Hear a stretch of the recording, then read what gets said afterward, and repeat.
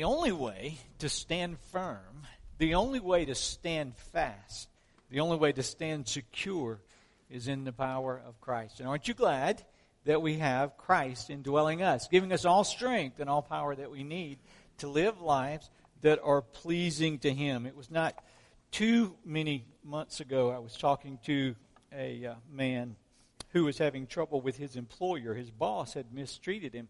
He had been promised things that had not been delivered. And he was angry, and justifiably so. I mean, there was no question that he had been mistreated by his employer.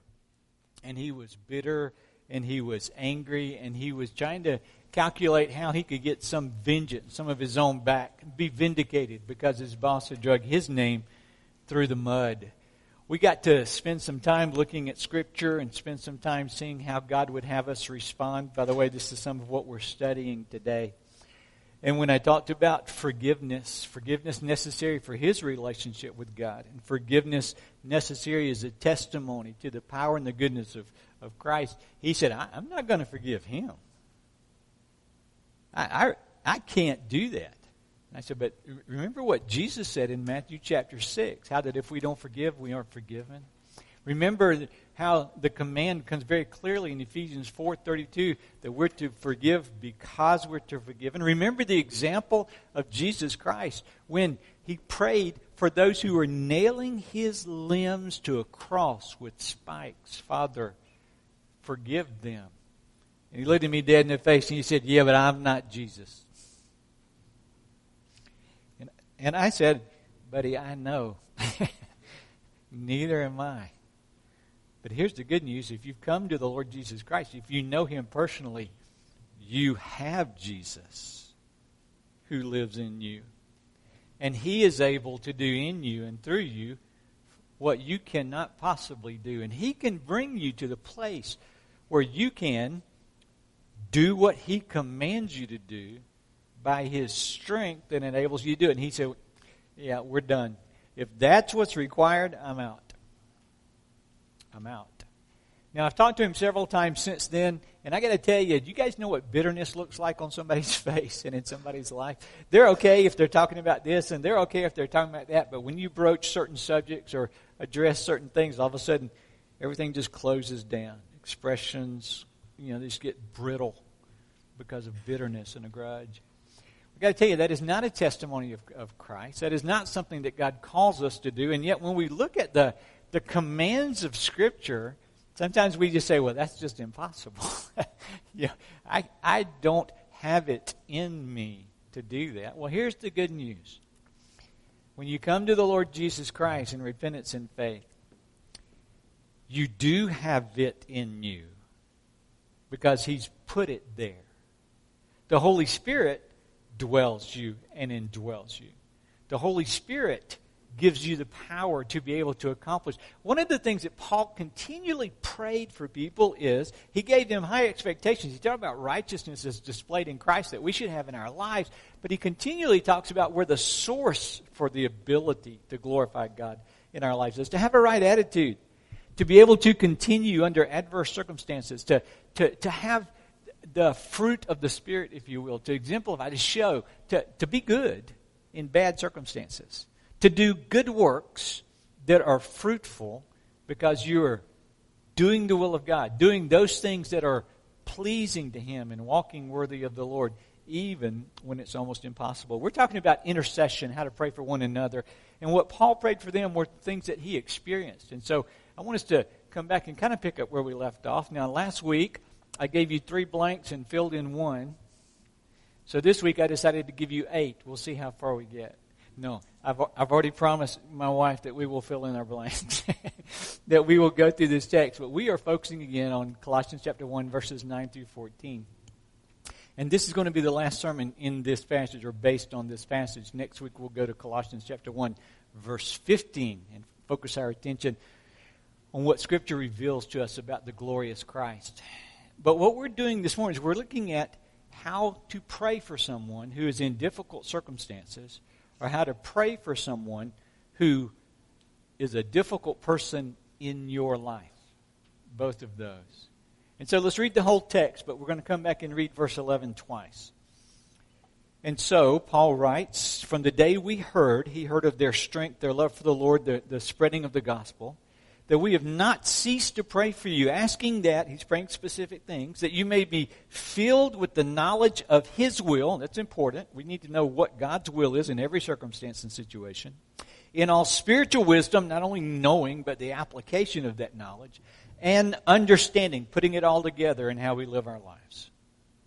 So, there's a reason that we know that. The reason that we put it together. Verse 10, here's the goal. So as to walk in a manner worthy of the Lord, fully pleasing to Him. Now here's where, and I'm going to pause in the reading until we get through this to verse 11. But I want you to grasp this. In Ephesians chapter 4, he says that we are to find those things that please God and do them. In 2 Corinthians chapter 5, we have the instruction that we no longer live for ourselves. We've been bought with a price. Now we live no longer to please ourselves, but rather to please Him. There's this whole thing going on in modern day Christianity that says you can claim Christ and claim to be a Christian, and you can identify with a local congregation, and yet you can live and do whatever you want to do. You can be, quote, saved, but Christ not yet be, quote, Lord of your life. That is not what Scripture teaches. Scripture teaches that when you come to Christ, you surrender all. That you identify and acknowledge that He is the Lord of your life. And He makes you new, and He lives His life in us and through us. And so the idea that I can be a Christian, have my ticket punched, go to heaven when I die, but not care anything about it on earth and make my own choices, my own decisions. I can focus, no longer live, I can live to please myself rather than pleasing God. That is not what Scripture teaches. Are we good there? And so it's very important that we understand that Paul is praying that they will know the will of God, that they will walk in the will of God, and that they will be fully pleasing to Him. Now, we get to last week's sermon. How? By bearing fruit in every good work, the expression of doing the will of God, being a benefit to those around us, and increasing in the knowledge of God, knowing Him more as we walk in obedience to Him. And now we come to the verse that we're focusing on today, being strengthened with all power according to His glorious might, for all endurance and patience, with joy giving thanks to the Father, who has qualified you to share in the inheritance of the saints in light. Listen, what has He done? He has delivered us from the domain of darkness and transferred us to the kingdom of His beloved Son, in whom we have redemption, the forgiveness of sin. So Paul continually comes back and celebrates that we're made new in the Lord Jesus Christ. And so this morning I want to talk about how do we endure in difficult circumstances. Father, as we look into your word, I want to make sure that we're just revealing the truth that you have there, that your Holy Spirit will teach us and apply this truth to our life. We want our lives to be worthy of you, to be worthy of your name. We are not Jesus, but you are Jesus. You've called us to reflect the glory of Christ, to emulate Christ. And then you give us the ability to do that. You have applied to our account the righteousness of Christ.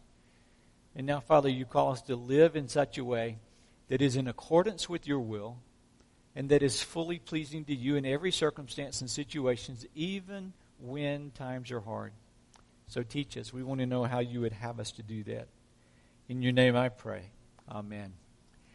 All right, now focusing on verse 11, being strengthened with all power according to his glorious might. We're going to come back and talk about that, but those are three words right there: strengthened, power, and might. Paul talks about the power of God that lives within us. In Ephesians chapter 1, he's praying for the church at Ephesus, and he prays it, I pray that you will know the might of God's power that works. He uses even a different word there, ergon, that works in you. And then he identifies the power. He says it's the same power that raised Jesus Christ from the dead.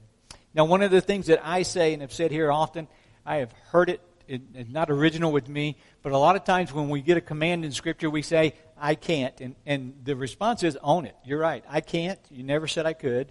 But you can. You always said you would. I'll depend upon you as I do that which I cannot do, and then you make it a reality in my life. And I know that's a lot of words strung together. I don't mean for it to be confusing. But here's the key. Here's the key. God never commands you to do something that he does not enable you to do through the power of his Holy Spirit working in you. Amen? We got a witness there?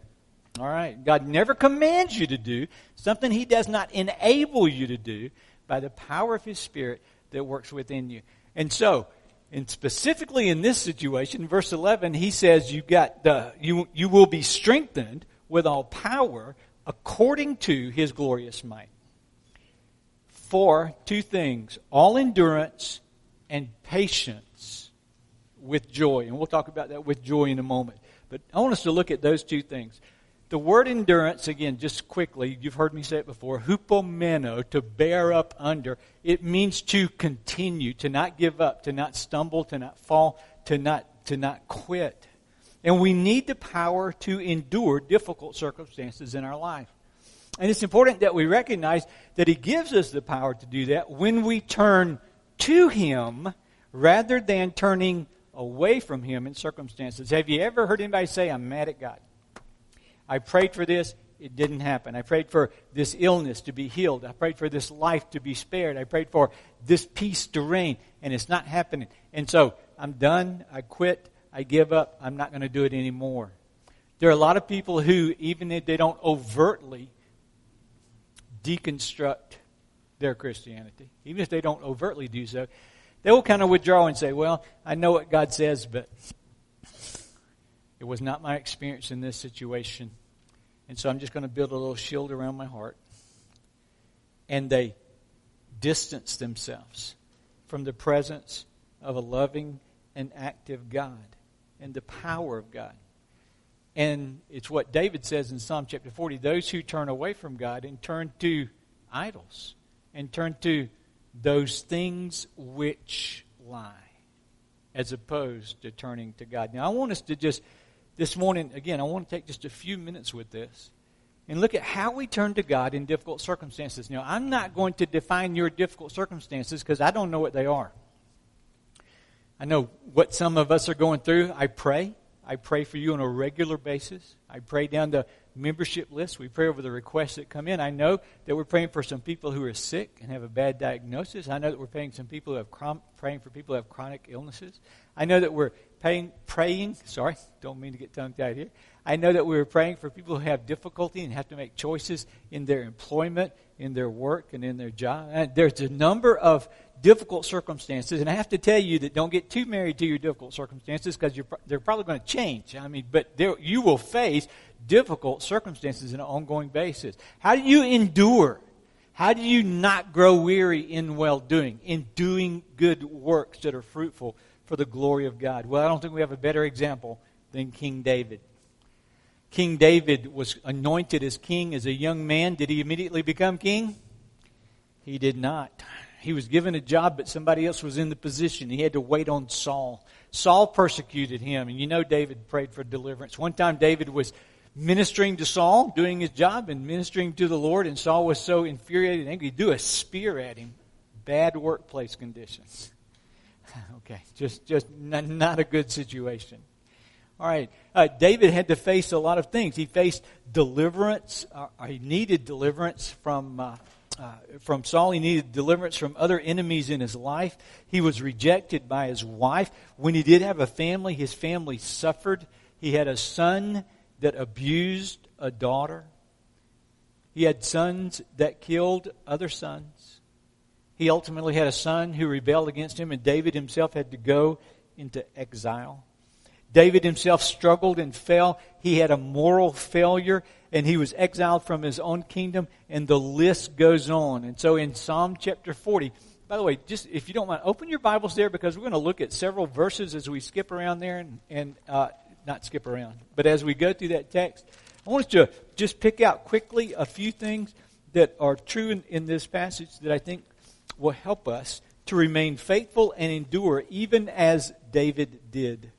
His current situation is found in verse 12 of Psalm 40.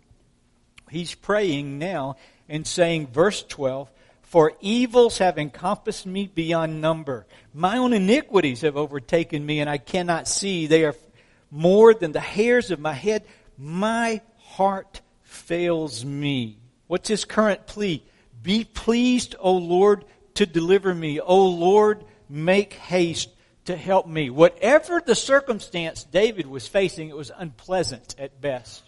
It was detrimental to his health. It was detrimental to his walk. It was detrimental to his life. He was in a difficult stance. And yet, how did he begin? Remember what we already read in the first 11 verses? How did he begin this psalm? He began by remembering the grace of God.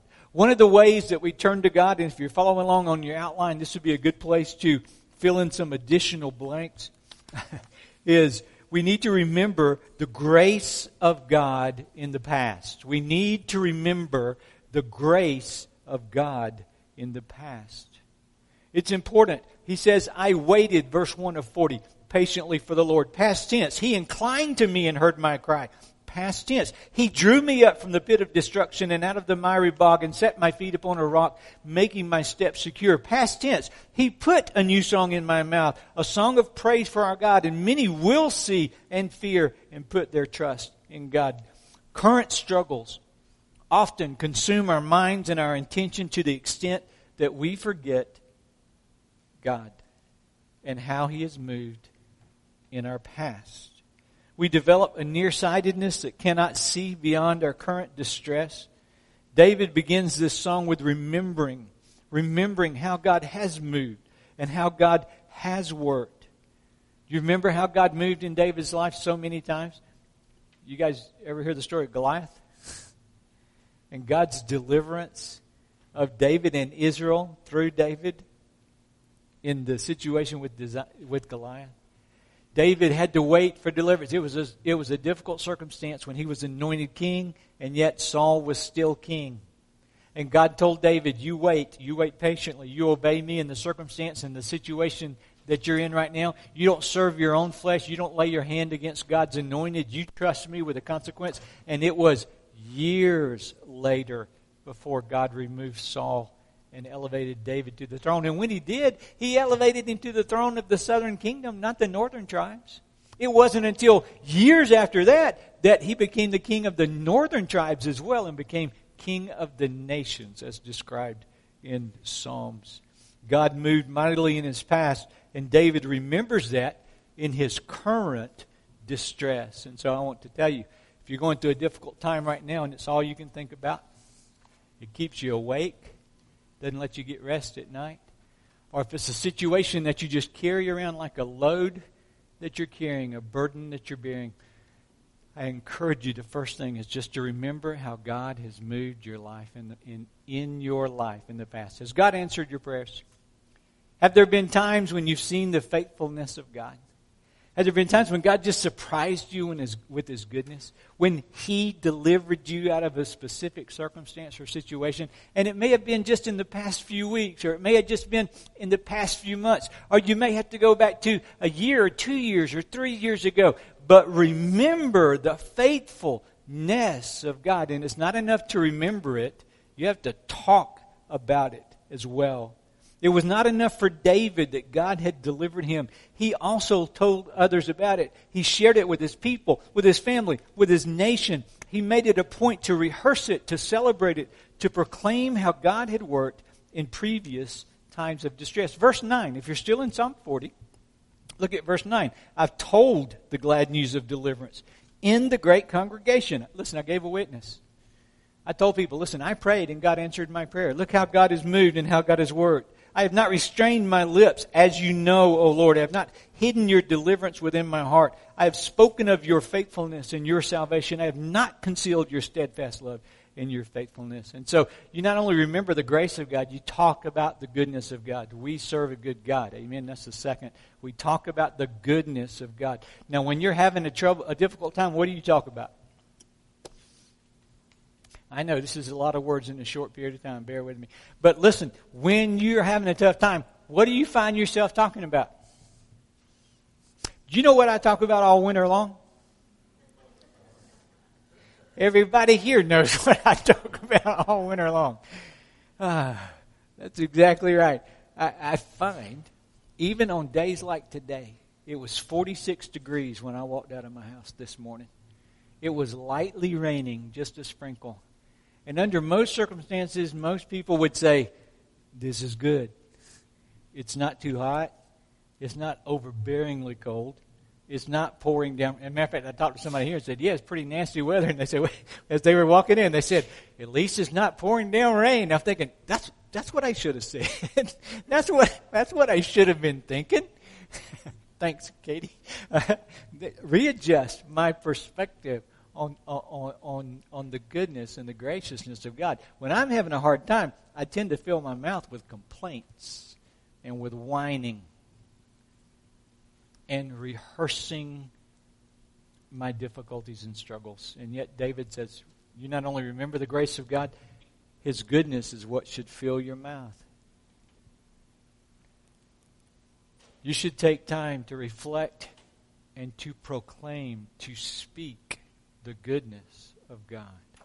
When you go into a difficult time, when you reflect and you speak the goodness of God, it helps you to continually seek the face of God. That's what David did. We find that further in Psalm chapter 40. Matter of fact, we'll just pick up in verse 11 and read a little bit further. As for you, O Lord, you will not restrain your mercy from me. I've got confidence in you. I've seen what you've done in the past, and I'm talking about it.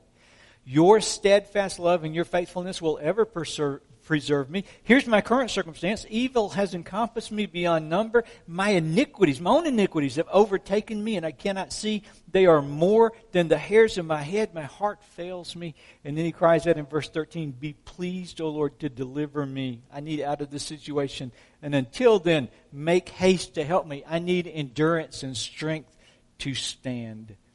Let those be put to shame and disappointed altogether who seek to snatch away my life. And he talks about his enemies. But look at verse 16. But may all who seek you rejoice and be glad in you. May those who love your salvation say continually, great is the Lord. He goes on to say, I'm insufficient. As for me, I'm poor and needy.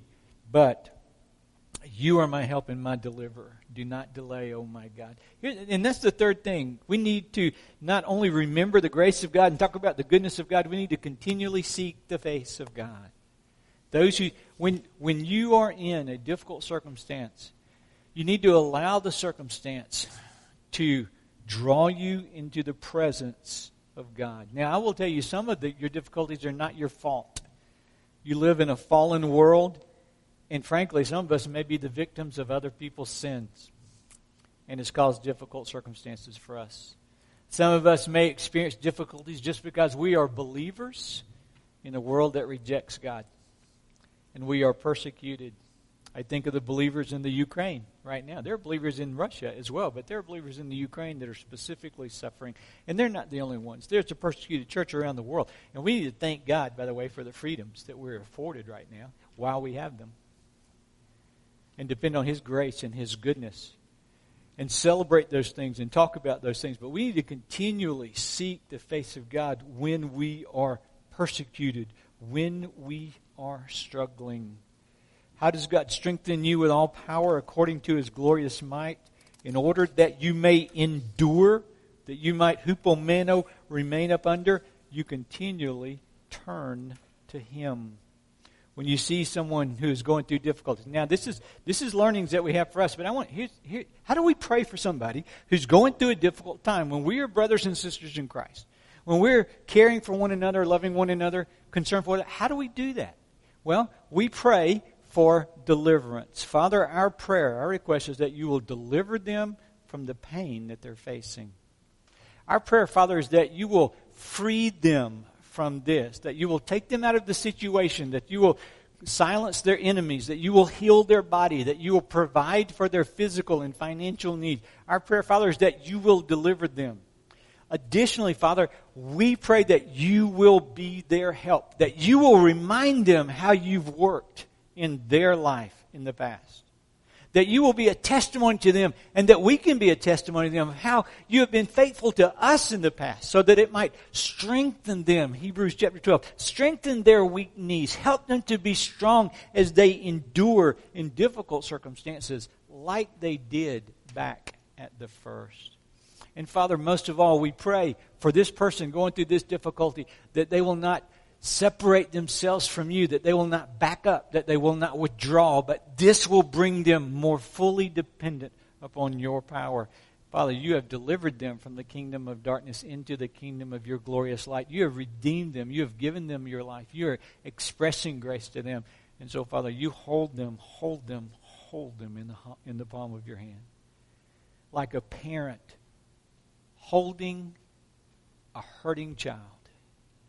Let them know your love and your faithfulness that endures to all generations and that endures to every circumstance. Amen? Isn't that a good way to pray for one another? Isn't that a good way to pray for one another? But what if you don't like the person? What if it's one of those irritating people? What if it's somebody who gets on your last nerve? So I've been studying the word macrothumia because he says you may be strengthened by the power of God according to his glorious might for endurance, which mostly deals with circumstances and situations. And then he says patience, and that word is macrothumia. We know what macro is, right? That's the opposite of micro. Macro is big, it's long, it's far. Thumia means passion or rage. How do we have patience? How are we able to continue a long period of time with someone who gets on our nerves, who evokes rage in us, or who evokes anger in us, or frankly, who just evokes irritation in us? And I want you to understand that the application in the context of this message is not for abusers. You should not be patient with an abuser. You should demand justice, both from God and from the legal system. I want you to understand that. Yes? Okay. If there's anyone here that's experiencing something like that, you need to call us. It's the leaders of the church. We will love you and care for you, and we will call whatever authorities we need to call to remedy the situation.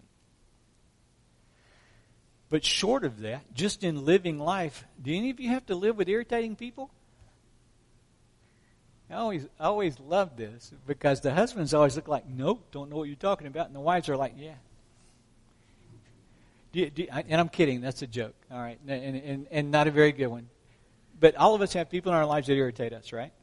All of us have people that rub us the wrong way, and if not consistently, at least occasionally, right? There are those people that when we see coming, it just kind of gets our back up. Well, how do we live together when people, how do we have patience in circumstances that demand it? How do you pray for difficult people in your life? The first thing is you need to recognize that God wants to work in you, on you, and then through you. You got that? God wants to work in you, to work on you, to then work through you. So the only thing you can be responsible for is your obedience to God's word. And then we entrust them to God as well. But the first thing I want you to do is you got to make peace a priority in your relationships. You've got to make peace a priority in your relationship. The priority is the first blank.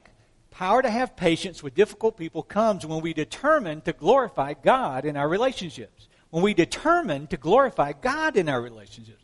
Most of us don't really care that much about glorifying God in difficult relationships. We want peace at the expense of glorifying God by winning an argument, by just shutting someone down, by being critical of them, and yet we are called to have the glory of God. What does that mean? To walk worthy of the Lord in the knowledge, filled with the knowledge of His will, and in every way being pleasing to Him, which governs how we talk, it governs how we think, it governs the actions that we do, as well as the intentions of our own heart in those relationships. Hebrews chapter 12, verse 14 says, "Strive for peace with everyone, and for the holiness, without which no one will see the Lord." So we are peacemakers. Romans chapter 12, verse 18, "Insofar, if possible, insofar as it depends upon you, live peaceably with all." The Bible goes so deep in it. Circumstances can refine our rough edges, but it is people that really let us know whether we believe the gospel is true or not.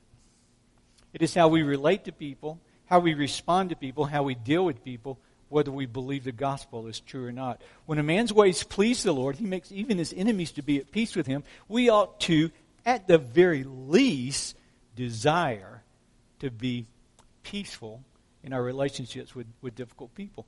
And of course, the response is, you don't know them. You don't know how they talk to me. You don't know what they did to me. You don't know how they hurt me. You don't know what they've done in my life. You don't know the history and the baggage that we carry. And my question to you would then be to say, what did they do to Jesus? Romans chapter 12. Who endured the pain of the cross for the joy that was set before him. He endured for the joy that was coming. We have the same joy, the joy of eternity with Christ. And yet, he didn't seek his own. He sought their good and their benefit. The kind of God we really believe in is revealed in how we treat one another. The gospel of Jesus positions us to treat one another with honor and respect. Romans chapter 12, verse 9, 10, 11, 12. 1 Corinthians chapter 12. Ephesians chapter 4. So many passages of Scripture. Colossians chapter 3. Talk about Philippians 2. Philippians 4. As a matter of fact, you'll be hard-pressed to find a book in the Bible, particularly in the New Testament, particularly in the epistles of the New Testament, that does not specifically deal with how we're to treat and love one another. The gospel of Jesus positions us to treat one another with honor and respect. In our flesh, our own desires position us to treat one another like dirt. And here's the deal. We will follow through in our horizontal relationships on whatever we really believe as far as our walk in our relationship with God. Our relationships with one another reveal to us what we really believe as opposed to what we think we might believe or as opposed to what we profess we believe. It is possible for the gospel to remain at a shallow level of opinion, a truth that we simply acknowledge, even a sincere opinion, without ever penetrating to the deeper level of conviction and understanding in our life. And here's what I mean. We get to love everyone, regardless of whether they are lovely or not, because Christ so loved us. We need not only better manners, we need far more true faith. But we do need better manners that stem from a deeper faith, a deeper understanding of grace. Here's what I want you to understand about that person that gets on your nerve. By the way, you got them pictured in your mind? Here's what I want you to understand about that person. God loves them just as much as He loves you. Christ died for them as He died for you. The Holy Spirit can bring transformation in their life, just as He's brought transformation in your life. You are forgiven. You are to express forgiveness. There are consequences to holding grudges, to choosing to not get along, consequences in your walk with God, consequences in your witness, consequences in other relationships. And so I want to say, first of all, make peace a priority. Pursue it. Pursue it. But second, you need to keep your heart soft. You guys know Ephesians chapter 4, verses 31 through 32? The first thing is, let all bitterness and wrath and anger and clamor and slander be put away from you, along with all malice. The first thing you got to do is to stop wanting ill to happen to them. You got to ask God to keep your heart soft, to not be bitter because of the offense that they have been or the offense that they are. Don't gossip. Don't complain about them to others. Don't wish them ill. As a matter of fact, find ways to be kind. Here's what Jesus says. Jesus says anybody can love their friends, but I'm telling you, love your enemies. But Jesus, these Roman soldiers will come by, and by law, they can tell us to carry their bags and carry their cloak for a whole mile. What are we supposed to do about that? Jesus' response, carry it too. Ooh, I don't like that. Why? Because we want what we want. Either our own ease, our own desires, our own vindication, our own justification. We establish barriers in our heart that God is not established and that God wishes to tear down so that they can have or see on display the love of God as well. And so we forgive because we have been forgiven. Again, we're talking about relationships. How about just be kind? Can you be kind to the one who you have trouble with? Be ye kind one to another. Tender-hearted. Don't let your heart get hard. Forgiving one another. Even as God, for Christ's sake, has forgiven you. So, can you? Or how can you? You can when you're strengthened by His power that works in you according to His might. And He changes your perspective. You can forgive because you are forgiven. You can know peace in those relationships. Now, the last thing I want to say today about this is simply, there comes a time when there's someone who has been intractable in your life. They may have been abusive. There may be other situations where you just have to agree to disagree. By the way, we can do a whole thing on just Paul and Barnabas. Two good godly men who disagreed and parted ways. Parted ways to serve God in different directions. I'm not saying that you have to agree, and I'm not saying peace at any price. You do understand that there's some things you need to stand on and stand firm on and stand for.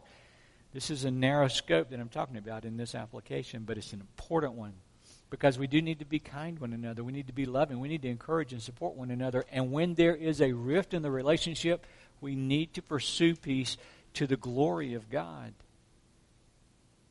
For His testimony is how the world knows by our love for one another. It serves as a testimony to the world of the presence of Christ in our life. But there comes a time when you need to set appropriate boundaries. There can come a time when you need to set appropriate boundaries. Proverbs chapter 22, verses 24 and 5 says, "Make no friendship with a man given to anger, nor go with a wrathful man." Don't be his buddy, lest you learn his ways and entangle yourself in a snare. Proverbs 17, 27 and 28 says, "He who has knowledge spares his word, and a man of understanding is of calm spirit. Even a fool is counted wise when he holds his peace. When he shuts his lips, he is considered perceptive." There are times when you are to engage, and there are times when you're to establish boundaries and say, this is as far as I can go at this time. We'll pray that God will remove those boundaries in the future, but this is as far as this can go. To the glory of God, in obedience. Still being kind, still not slandering, still not gossiping, still loving. So how do we pray for the ones who are difficult in our life? You pray Scripture for them. In Matthew 5, 43 through 48, I'm going to read out of a different translation than I typically do. Jesus, teaching in the Sermon on the Mount, says, "You've heard it said, love your neighbor and hate your enemy, but I tell you, love your enemies and pray for those who persecute you, that you may be children of your Father in heaven. He causes His sun to rise on the evil and the good, and sends rain on the righteous and the unrighteous. If you love those who love you, what reward is that? Are not even the tax collectors and sinners doing that? And if you greet only your own people, what are you doing more than others? Do not even pagans do that? Be mature, be perfect, therefore, as your heavenly Father is perfect." And so one of the ways that we can pray is simply say, Lord, I confess it's so much easier for me to love those whom I click with, those who I get along with, those who are easy for me to be around, those who are like me. My initial response to someone who is unkind or challenging or rude is to either lash out or to be passive-aggressive or to gossip or to tear them down or vindicate myself verbally with them. And so I ask you to forgive me. You've loved me at my worst. Help me to love them. Show me how I can serve them. Help me as I pray for them that they will know your grace and they will know your peace. Help me to serve them by good works that bear fruit in their life. I pray that you will bless them, that you will work in their heart, that they will know you and that they will walk with you, that you will use me as a means to display your grace to them. Can you do that? He can. And He lives in you. Isn't God good? We covered a lot today. How to endure, hupomeno, how to be patient with those who get on your nerves, and how to pray for all of them. It's important that we do this because we live that God may be glorified in us. Father, thank you. Thank you for not only the exhortation, but the explanation and the examples that we have in your word. You have been so gracious to us. We haven't deserved your love. We haven't deserved your patience. We haven't deserved your sacrifice. And yet, you gave your Son to pay the penalty for our sin. You continually love us in spite of our rebellion and our weakness and our lack of repentance and coming to you for cleansing. So for those of us today who are struggling, and I pray, Father, that you will help us to remember your goodness and your grace in the past and talk about it to others. And I pray that in the midst of the struggle, we will continually be drawn to your presence.